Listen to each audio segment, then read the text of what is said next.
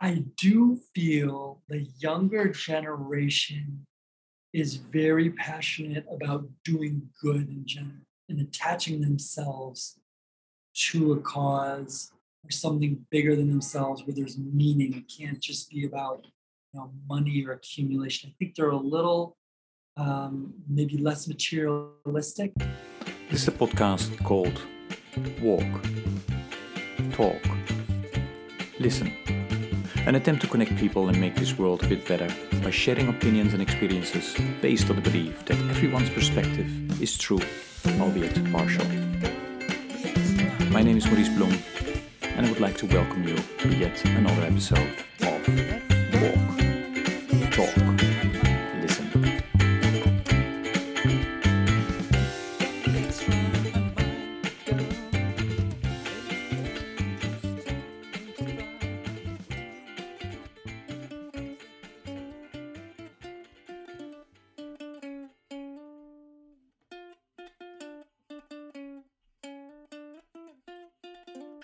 Good day, everybody. This is another episode of the podcast Walk, Talk, Listen. And as always, I'm delighted with today's guest who will introduce himself.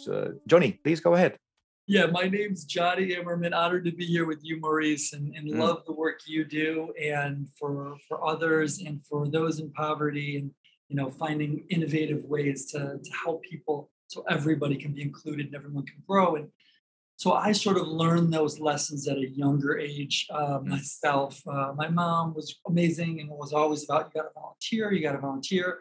But I used to work in the corporate world, and about just a few years out of college, got a corporate job. And when I was 26, I got diagnosed with advanced cancer, and it changed my whole world and my whole what I wanted out of life in the world.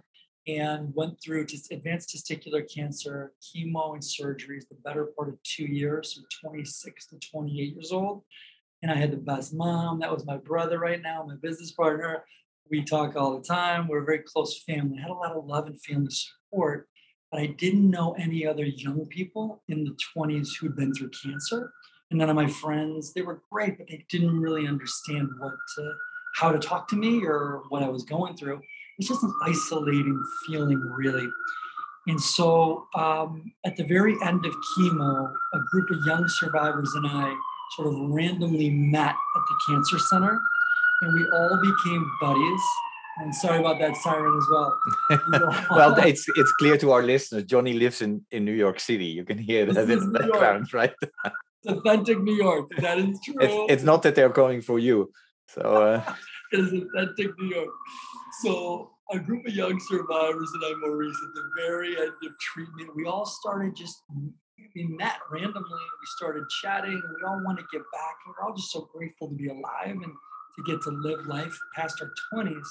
And we all agreed that, hey, we met at the end of treatment, but what if we had met at the beginning of treatment? Wouldn't have that been so helpful? Because none of us knew survivors from the start. And that's when we're the most scared and most nervous, uncertain about the future. And so we all got together and said, let's build a community of survivors, and we can share our stories one-on-one with somebody fighting the same thing. So we created this 501c3 nonprofit back in 2005, and I moved from the Detroit area where I'm from, Chicago. And we were very blessed. Within a year, we were on every radio station, every TV station in Chicago. They kind of looked at it and said, hey, here's a group of young survivors that are giving back. Let's get the word out for them so they can help more people who are sick and people can find them. And what it was, it's called Immerman Angels. So that's the logo right here on the hoodie. And who the angels are, now about 13,000 angels in about 105 countries. Wow. Yeah, they're just great cancer survivors. I talked to one yesterday who beat pancreatic cancer, which many of you may know is a really tough one. Some of them beat colon cancer. I beat testicular cancer. Someone else had bone cancer on the foot. But we built this comprehensive community of survivors that cover everything, basically. So we're the largest group in the world for what we do. And then when somebody is sick fighting cancer in New York at Sloan, in LA at City of Hope, in Boston at Dana-Farber, or in London or in Africa, anywhere in the world, they reach out to Immerman Angels. They generally sign up online. We reach out to them or Zoom them, and then we pair them up with a survivor we already know who says, Mm. been there, done that, and through it. And I'll tell you everything I know. And guess what? I'm living proof. I'm back in the gym. I'm doing long walks. I have a family. I'm healthy. I'm happy. I'm raising my kids. There are these positive stories of success through cancer, but we got to line them up apples to apples. And that's what Immerman Angels is. We're going to find somebody when you have cancer, someone your age, your gender, who beat your cancer at your same stage level, who volunteers to say, I'm grateful and I want to help you. And you can do this. I did. Here's how I did this. Friendship, but also the story. It's really a roadmap of every mile in this marathon to the 26.2 when that person's going to finish. And I think that's the biggest fear of the people with cancer. We don't know. We don't know what's coming. It's the first time we've ever done it, and it's scary. It's a long road, and every foot ahead feels like you're doing it blindfolded. So that's what Immerman Angels does.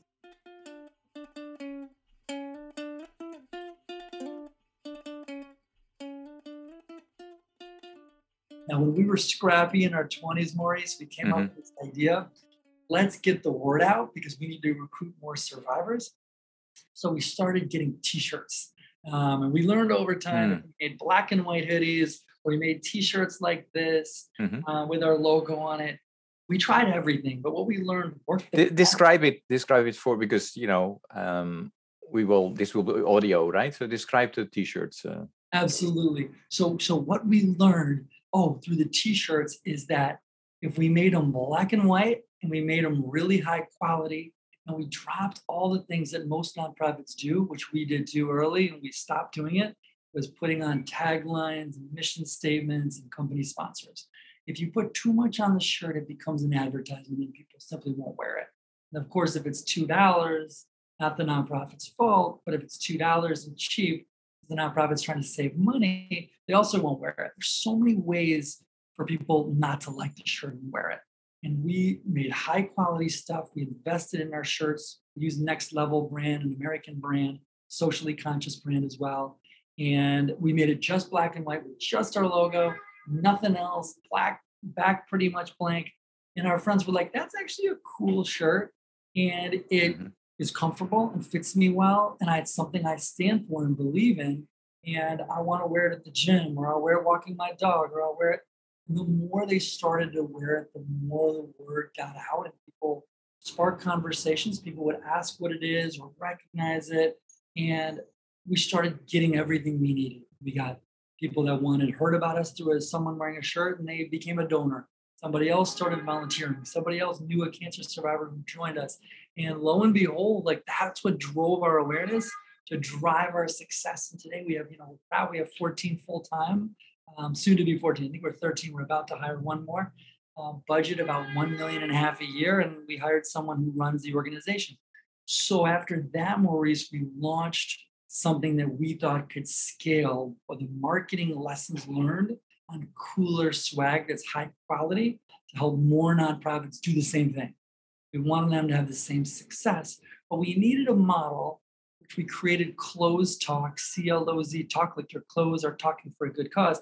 We created a model that shields the nonprofit from all risk. It is, they don't have to pay anything. They don't have to promote anything. They don't need tech designers. They don't need to bid out the vendors. They don't ever hold inventory. We basically created it in a way to help nonprofits make cooler swag that people actually wear so they can grow by getting the word out through ambassadors, rocking the logo, but being protected. And so what Close Talk is, think of it as one site that's a directory where anyone can go to and they can search really easily by categories, like helping the homeless, food insecurity, arts nonprofits, whatever they want. And we have hundreds of nonprofits that we've vetted that are in our database, in our community, and you can learn about them. Let's say you click on Feeding America, which is definitely one of our best known nonprofits. And if you click on Feeding America, we build them a page on our site. On one side is, of course, the mission first and a video about them. Maybe you just want to go to the website and donate. You can do all those things. But on the other side of the page is a Shopify store, an e-store, where everything's made on demand. It's a 17-item Shopify store with Feeding America's logo, with their hats, their track jackets, their hoodies, their polos, tank tops, even yoga pants we make. And so everything's quality. We've already done the vetting over so many years, and we make them on demand and drop ship it. So our mission is to inspire people to realize that rocking a logo versus rocking a plain white shirt or a plain black tee, it makes you a better person and it helps the cause Mm. grow. And you're going to the gym anyway, you might as well rock something that means something and Mm. talk about it. And someone might ask, and you say, well, this is why I picked this cause as my favorite one. You're probably going to meet people connected at a deeper level, but help that cause get the word out. And that's really what our end mission is, Maurice, Mhm. is a world where people, it's cool and it's mainstream. Pick something you love, it's all quality, and we'll make it on demand and drop ship it to you. We're also just starting to go to companies that are group buying for their employees to empower Mhm. their people and let every employee choose their favorite cause from our vetted list of nonprofits. And then once a month, rather than Jeans Day, it's Foundation Friday. So Mm. everybody at the office is rocking their favorite nonprofit, connecting with each other, talking about why they love it, and helping to get the word out. So we think company partners is a lot of potential for us to get more nonprofit logos on more inspired wearers and helping every cause get the word out.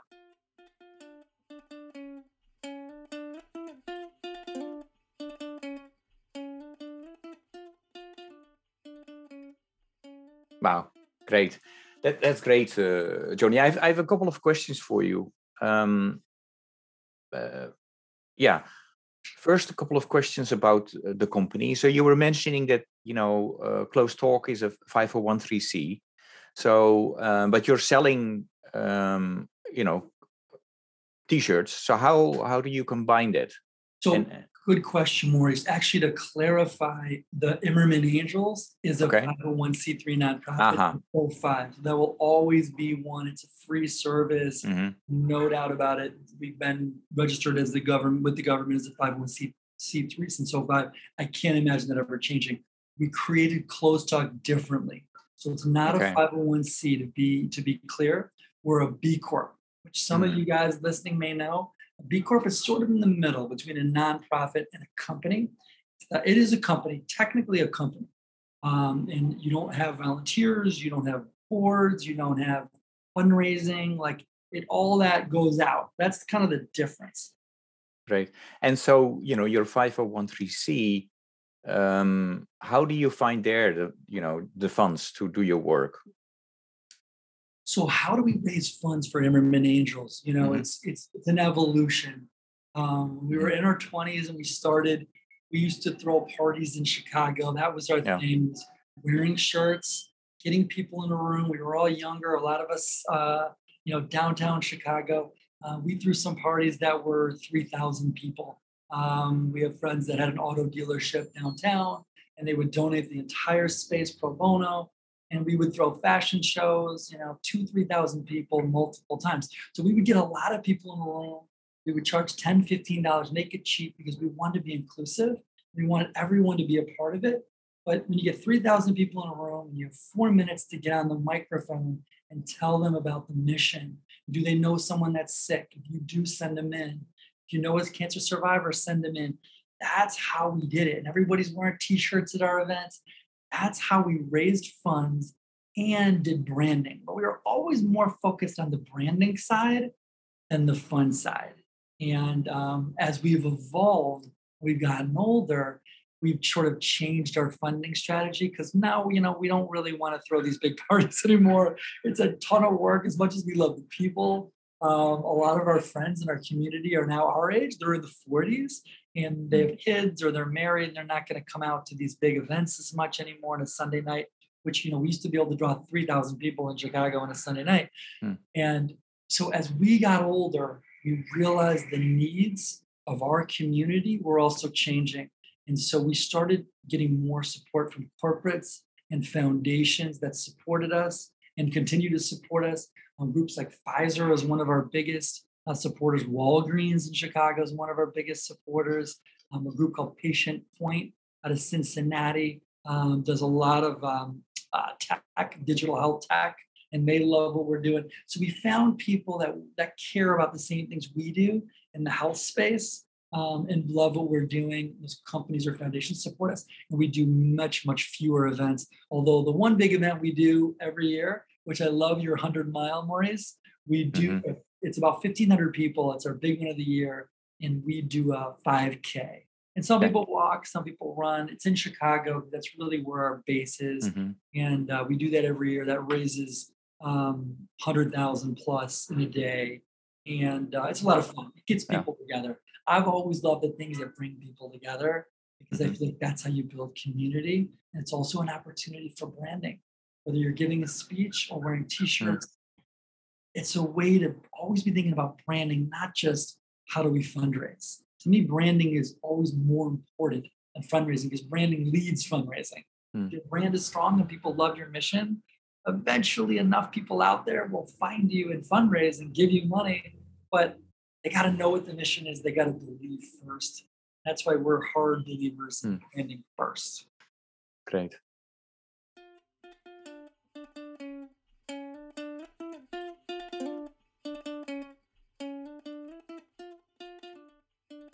Um, no, I think it's awesome. What are you doing? I told you when we talked the other day. This is cancer is really close to my heart. I lost my sister and my dad to it, and I have family members who are yeah fighting hard against it. So I think it's awesome. My question to you is you work with volunteers, and your volunteers are cancer survivors or people are also struggling with cancer, and to give support to other folks. Is that only going on in the US? How does that work? Yes, in terms of Immerman Angels, we're Hmm. international. We're really grateful and blessed to be the largest group in the world of global survivors who give back as mentors. We're probably the biggest group of all for any cause, but I know for sure for one-on-one support we are. And how it happened, Maurice, was very organic. And in the beginning, we said, let's own our backyard. Let's help everybody in the Midwest, Chicago, Michigan. That's where we're from. We found people we knew. Some people were sick, survivors. We got the word out again in the streets in Chicago. People at bars or restaurants or walking, wearing our logo, sparking conversations, getting the word out. But then what happened is we got a phone call from someone in LA that said, hey, my cousin in Chicago knows about you guys, and I live in LA, but I have cancer. And can you help me? And we said, well, we can't say no. Of course, we're going to help you. Like, well, let's try matching that person in LA with somebody in Chicago we know who beat the same cancer. And let's see how it goes. And we learned right away that people didn't really care as much the location of where they were. And then we learned, hey, someone in the Netherlands finds us and they're fighting, throat cancer, esophageal. And it's a guy who's 50. And if we can match him with somebody in New York who beat stage 2 esophageal cancer who's 55, who's willing to Zoom with them, Skype with them, email with them, call them. It doesn't matter worldwide. As long as they speak the same language, it's the easiest. But even when they don't speak the same language, country to country, we actually use a translator and we pay for that. It's part of our nonprofit cost. It's slower, but a translator can pop in and help the two go back and forth and connect. And things like Google Translate with emails now and stuff, it's just so easy. But yeah, it's a global network, not just the US, 105 countries so far. We have people and survivors in, and anyone in the world, any cancer, no one should fight alone. And there's survivors out there who do understand, who've walked your same walk, and do want to share and help you. And that's really why we built it. So it sort of organically, Maurice, went Hmm. global, starting just in our backyard because people heard about it outside of where we Yeah. were. We had to try to help them.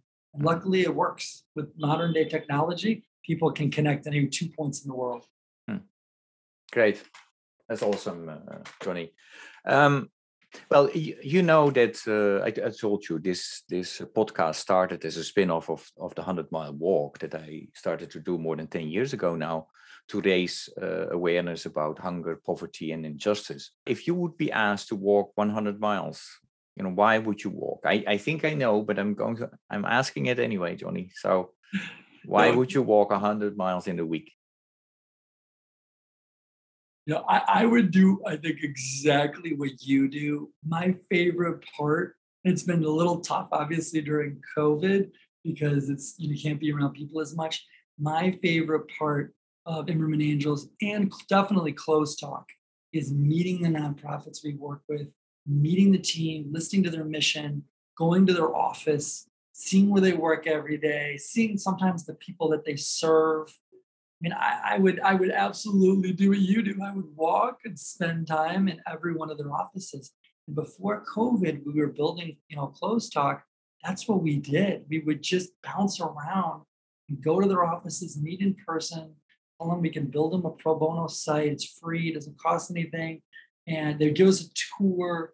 It's the most fun part of our day is getting to know and connecting with the nonprofits and hearing from the inside how passionate they are about those they're serving, and then also seeing their space, like just getting a tour. And so that's what we used to do. We probably racked up tens and tens of miles. I don't know if we went to 100.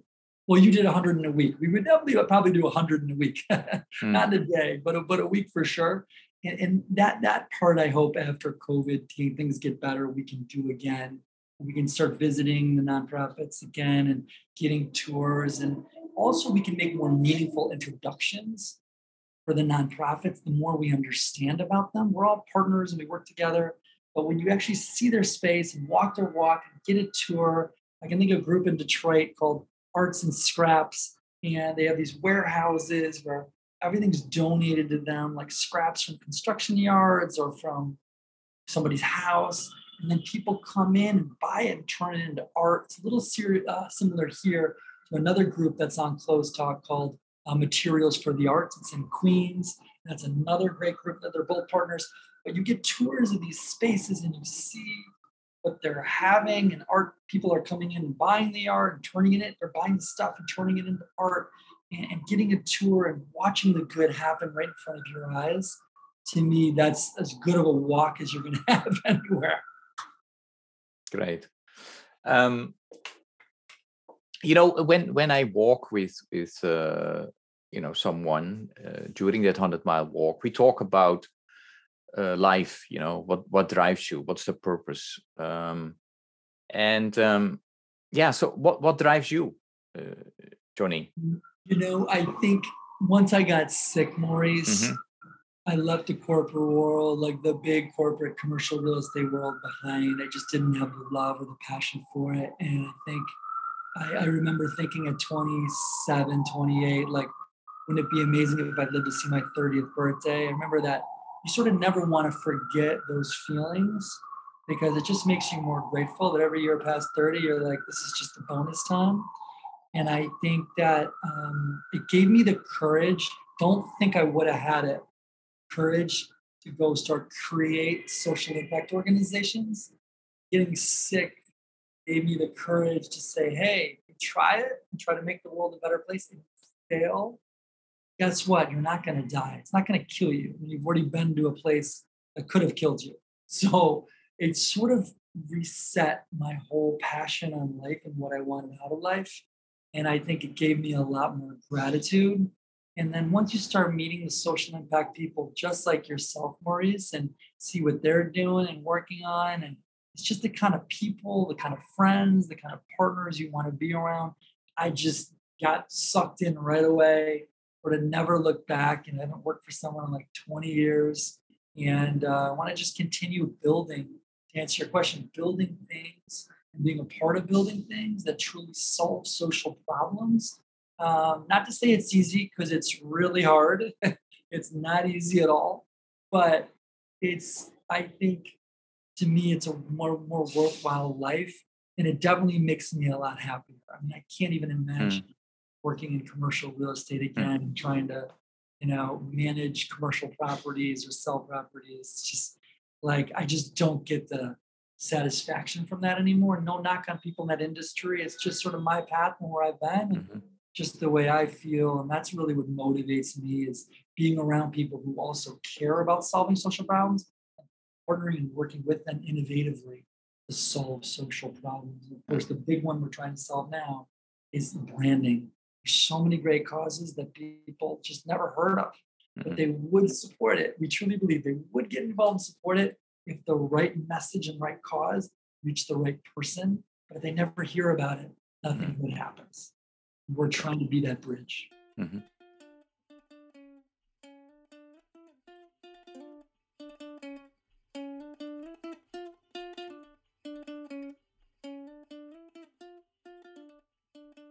Um,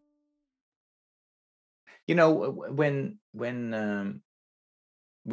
we talk about what drives you and what's the purpose. Very often we talk about spirituality, religion, and then quickly I don't know why um, we start talking about the younger generation, and that they seems to some of my guests think, okay, they look differently at religion, spirituality, or what drives them, and others say no, it's not different. It's very similar, but the way they express themselves, maybe it's different. If I ask you, when you look in your community, right, that you work with, and you look at the younger generation, what do you see happening around religion and spirituality? That's a great question, Maurice. I do feel the younger generation is very passionate about doing good in general and attaching themselves to a cause or something bigger than themselves where there's meaning. It can't just be about money or accumulation. I think they're a little maybe less materialistic and want experiences and traveling and they care. In terms of social good, I feel like there's definitely a trend that's in the positive direction. It gives me a lot of hope that the next generations do care. These college kids, they don't they do want to attach to causes. They do want to believe that there's something in their life that's making a difference in other people's lives, which is beautiful. So I think we're going in the right direction there. In terms of religion and spirituality, I think there's an increase in the spirituality piece where it might not be attached to religion X or religion Hmm. Y, Hmm. but it's more of like a meditative, maybe a touch of Buddhism in some ways, which I look at more as a way of thinking and less a religion, sort of a philosophy. But maybe you could argue, of course, it's a religion too. But I see a little bit of increase in that. But I will say I'm definitely biased because cancer survivors who've gone through these life-changing experience, which a lot of my best friends are survivors, are involved with our cause, we work together to help people. So when you're friends with a lot of people who had near-death experiences, I sort of attract people like that. I have a ton of friends who are former addicts. Many of them were about that close to losing their life through addiction, drugs, alcohol, you name it. But then they found spirituality. Cancer survivors overcoming cancer, finding spirituality, right? You go through this trauma. So we sort of attract people like that because we're sort of spiritual, I guess, Hmm. and finding purpose and meaning in life. And so many of my friends have been through these crazy traumas, big time traumas. You call it crazy, but like big time traumas. And so I'm around that more. So maybe to me, it feels like there's more of that because those are probably the people that I'm around the most who are very spiritual, want purpose and meaning. They might not go to church or temple Hmm. or their mosque, on a regular basis, but they meditate and Hmm. they are such believers in the power of the mind. They do yoga. They work out on a regular basis. They walk a lot, whatever it is to prime the mind. But to me, there's an increase of spirituality. I feel.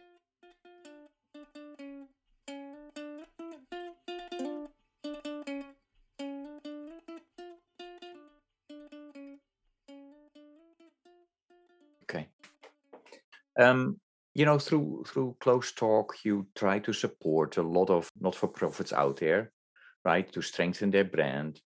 And if you look at the website, actually, there are a lot of causes. So you see that there's a lot going on: animals, poor people, food. So there seems to be a lot to worry about. If I ask you, what do you worry about most? Yeah, what is it? Um, I, they're all important. You're right. All these different causes are important.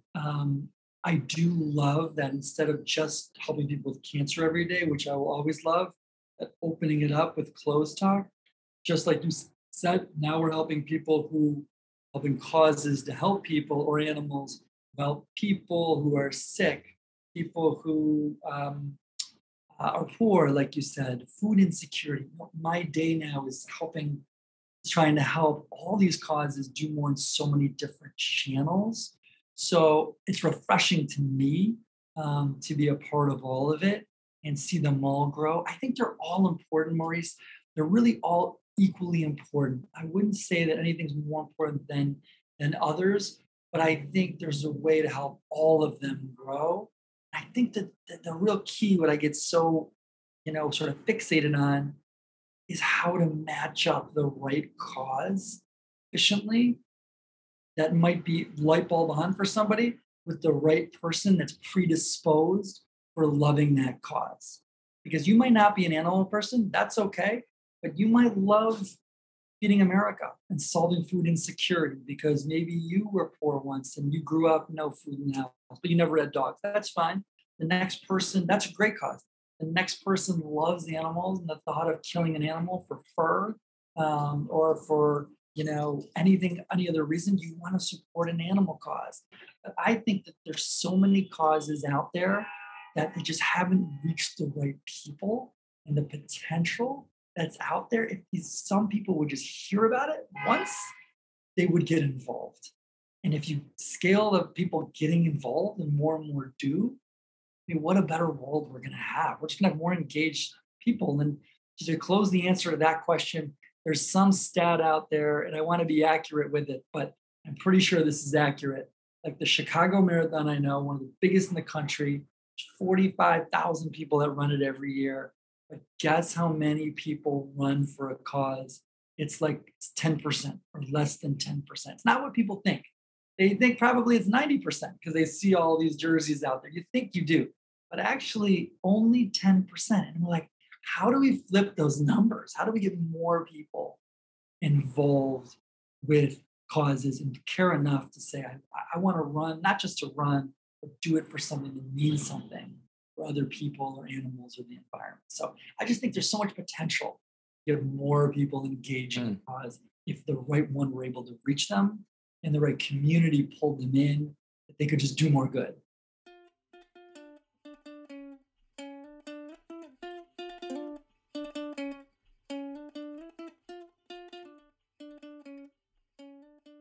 Great. Yeah, can you tell a bit about how your company was affected by COVID? In that period, and we are still there. Yes. And yeah. So what did you have to do and to cope? Yeah, it's been hard, Maurice. No doubt about it. During COVID it's been a rough 2 years on us. Mhm. We kind of shifted from what we talked about earlier, like going into nonprofit offices, meeting with them, like probably our favorite part of what we did, getting to get to know them, see their space, connect on a human level, understand better, and then able in the field to make meaningful intros for them and we know what they need. We've seen it, we've been there, and it's just you never forget it once you walk through somebody's office and meet their team. It's just such a great experience. So that came to a screeching halt for safe reasons, of course. So COVID was really tough on that. I think mentally that was hard for my brother and me because we missed that a lot. At the same time, we did the best we could. We shifted to Zoom and we've had some great Zooms with a lot of great nonprofits and built some great relationships that way. But we know the success for Closed Talk is going to be the connection with the nonprofit. They have to understand, they have to know where their partner, they have to know we're a B Corp, they have to know that there's no skin in the game for them and still work with other vendors. They can make their own apparel. They literally don't do anything. They have nothing to lose. And so we need to make that clear, but it's a little harder to do in Zoom. It's always just the trust factor is higher when you're able to meet people in person. But it's been tough. I think it's also been tougher on our sales too, because you don't have people in offices. And like, for example, we have one group out of Vegas who's buying our shirts on a regular basis for all of their employees. It's a company, and they're also a B Corp actually. And then they wear their, everyone has a different nonprofit shirt, but they wear them on a regular basis and they connect with each other. They talk about it. So people are back in the office. So that also has been a little more challenging to get company partners with us who are group buying and letting their employees choose. Maybe some do it now a little bit, I think on Zooms, and then before Zoom, everyone could wear a different shirt every once a month on Friday. But I think it's better in person and the relationships are better. I think we all probably agree with that.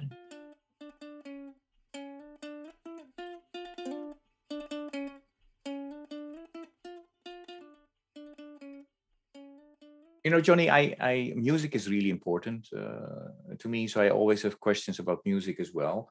If I ask you to come up with a piece of music or a song that best embodies who Johnny is, who you are, which song or piece of music would that be and why? I'm definitely a music guy. I love music. And I guess there's so many songs, just so many lyrics that are so inspirational. But I just kind of love the energy, and I try to work with this mindset when I get stressed or I get feel just overwhelmed sometimes, or we're not moving the ball as fast as we could with whether it was Zimmerman Angels or Closed Talk, that, Bob Marley, every little thing's going to be all right. Just when I hear that song, it just takes me back to this just peace, Zen centered place. Every little thing is going to be all right. And, let's all just try to be good people, help others, help the environment, save the next animal, do whatever we can, but sort of just trust in the end. And maybe I attribute some of that to my cancer experience. That, you can't fear death at a certain point, and you can't fear failure, even though we all do, especially entrepreneurs. I mean, it creeps in my head too. And I try to push it out. And I try to remember songs like every little thing's going to be all right. Just trust, have some blind faith that entrepreneurs, of course, need blind faith because you don't know it's going to work till it's actually working. And most of us fail within the first year, or 80% of organizations are gone in their first year. And so it takes a lot of faith. And that song kind of sticks with me. Every little thing's going to be all right. Just trust the system. And it's easier for me to trust the process when you're doing it for a social good. I think with Closed Talk, if we wanted to make a ton of money, we would be working with companies and businesses that just want to pump out t-shirts and don't care maybe, what's in the products, where they come from, or is it child labor, or are they working crazy hours per week? We vet all that stuff, and we only work with nonprofits. So it's more work, but it's so worth it. And it makes me feel that everything's going to be all right because you sort of trust that your purpose is in a channel that truly is positive and looks at everybody you touch and tries to just make the world better.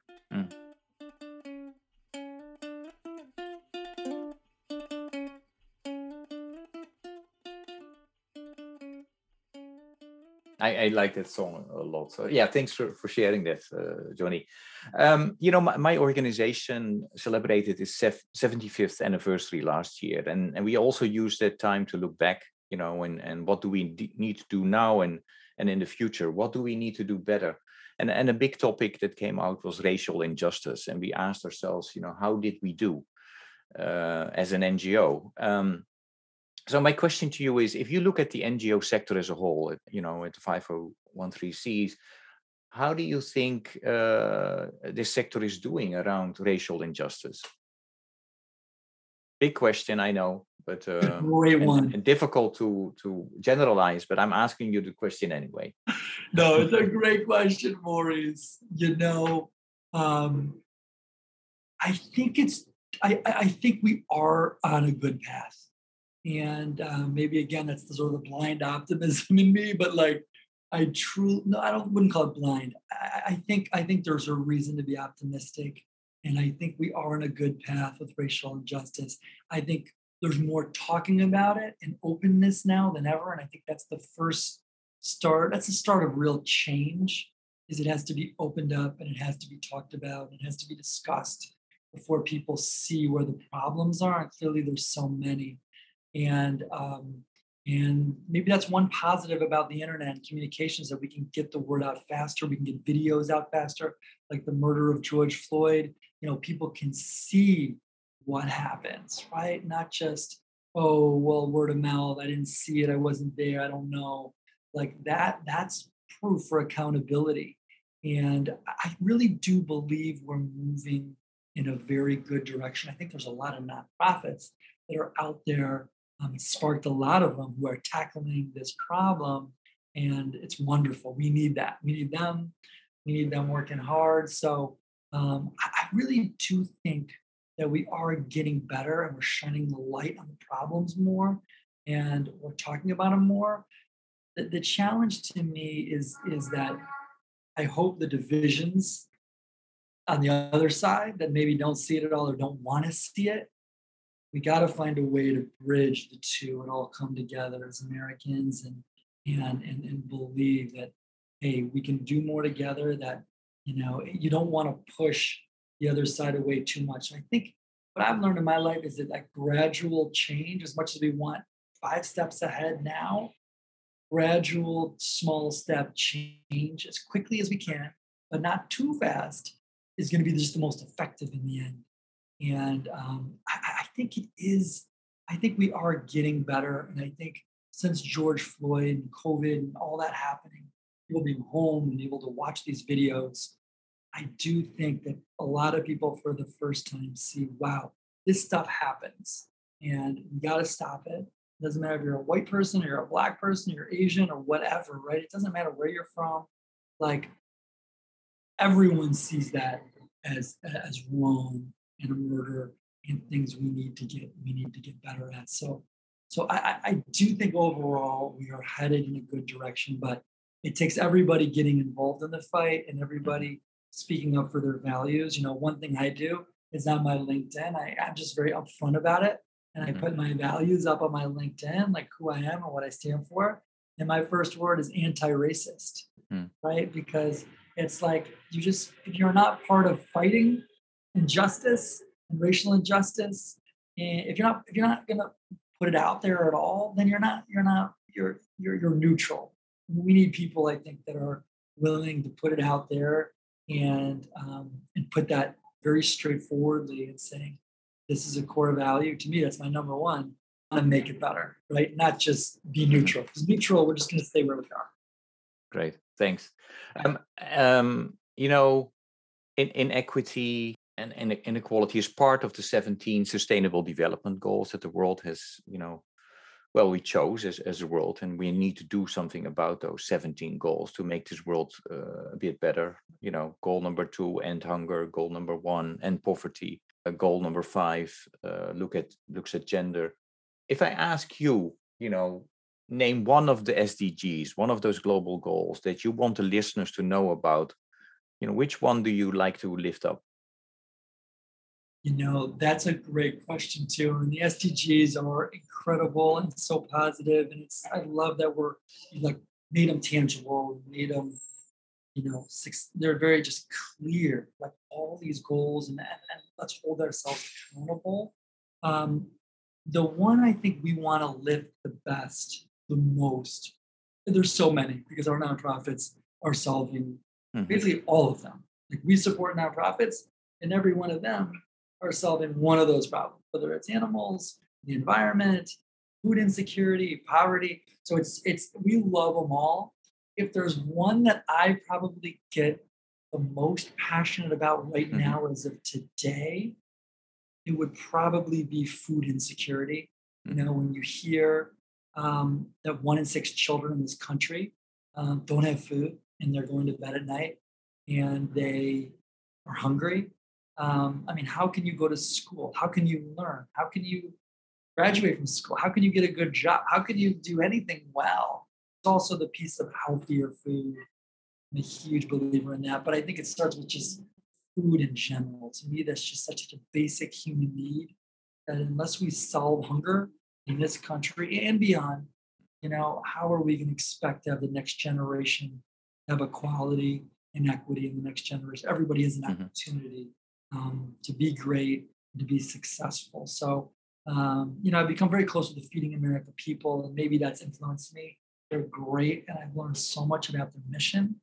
And but they're all important. I mean, all the SDGs are important, whether it's poverty or food insecurity or the environment. The environment, I would say, is right up there too for us, because we found a way to get our shipping and our packaging 100% recyclable. We're not quite there yet with finding a super high quality t-shirt and track jacket or hoodie that is 100% organic from recycled. It's not fully sustainable yet, but it's better than a lot of what else is out there. We vetted them all. So we have more room to go there. I'm always thinking of ways how do we find products, or how do we push our vendors who make these products that we're already with to just make them more sustainable, make them able to be broken down. Just like Patagonia, as you probably know, Patagonia is the original B Corp. And every time you get a Patagonia track jacket or hoodie or whatever jacket, once you can always send it in, and they make it 100% recyclable. They can break it down into pieces. They can reuse it. That to me is probably the second one: food insecurity, and then the environment.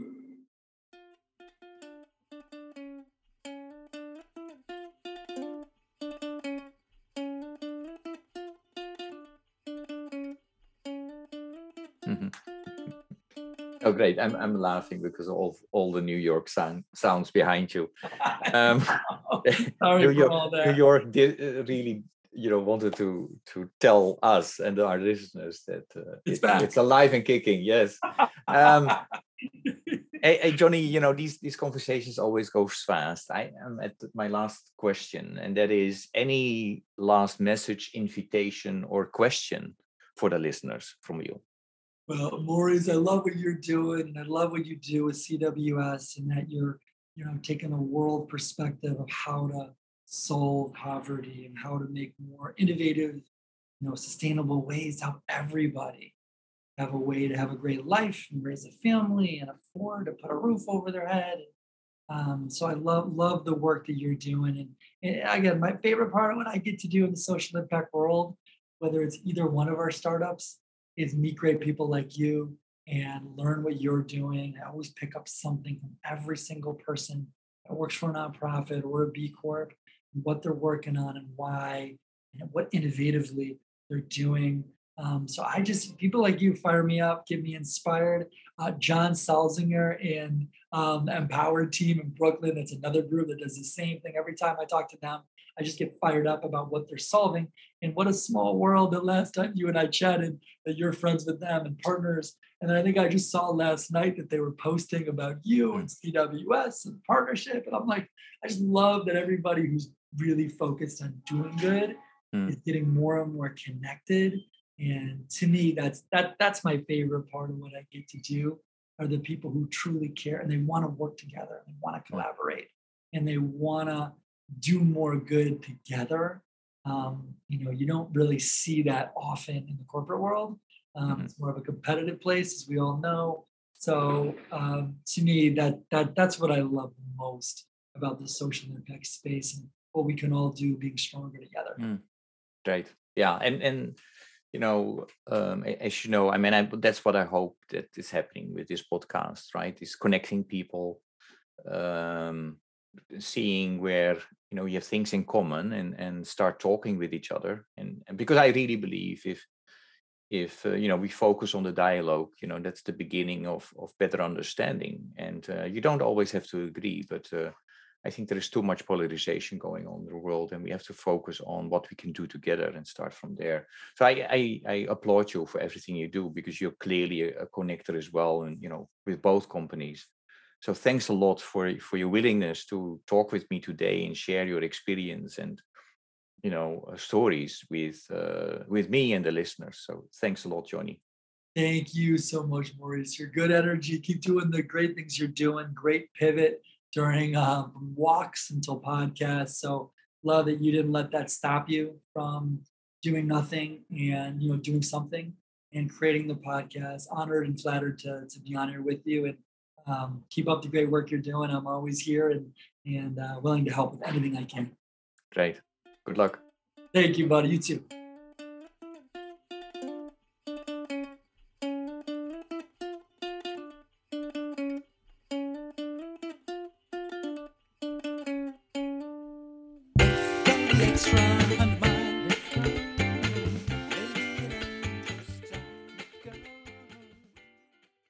Thank you for listening to Walk, Talk, Listen.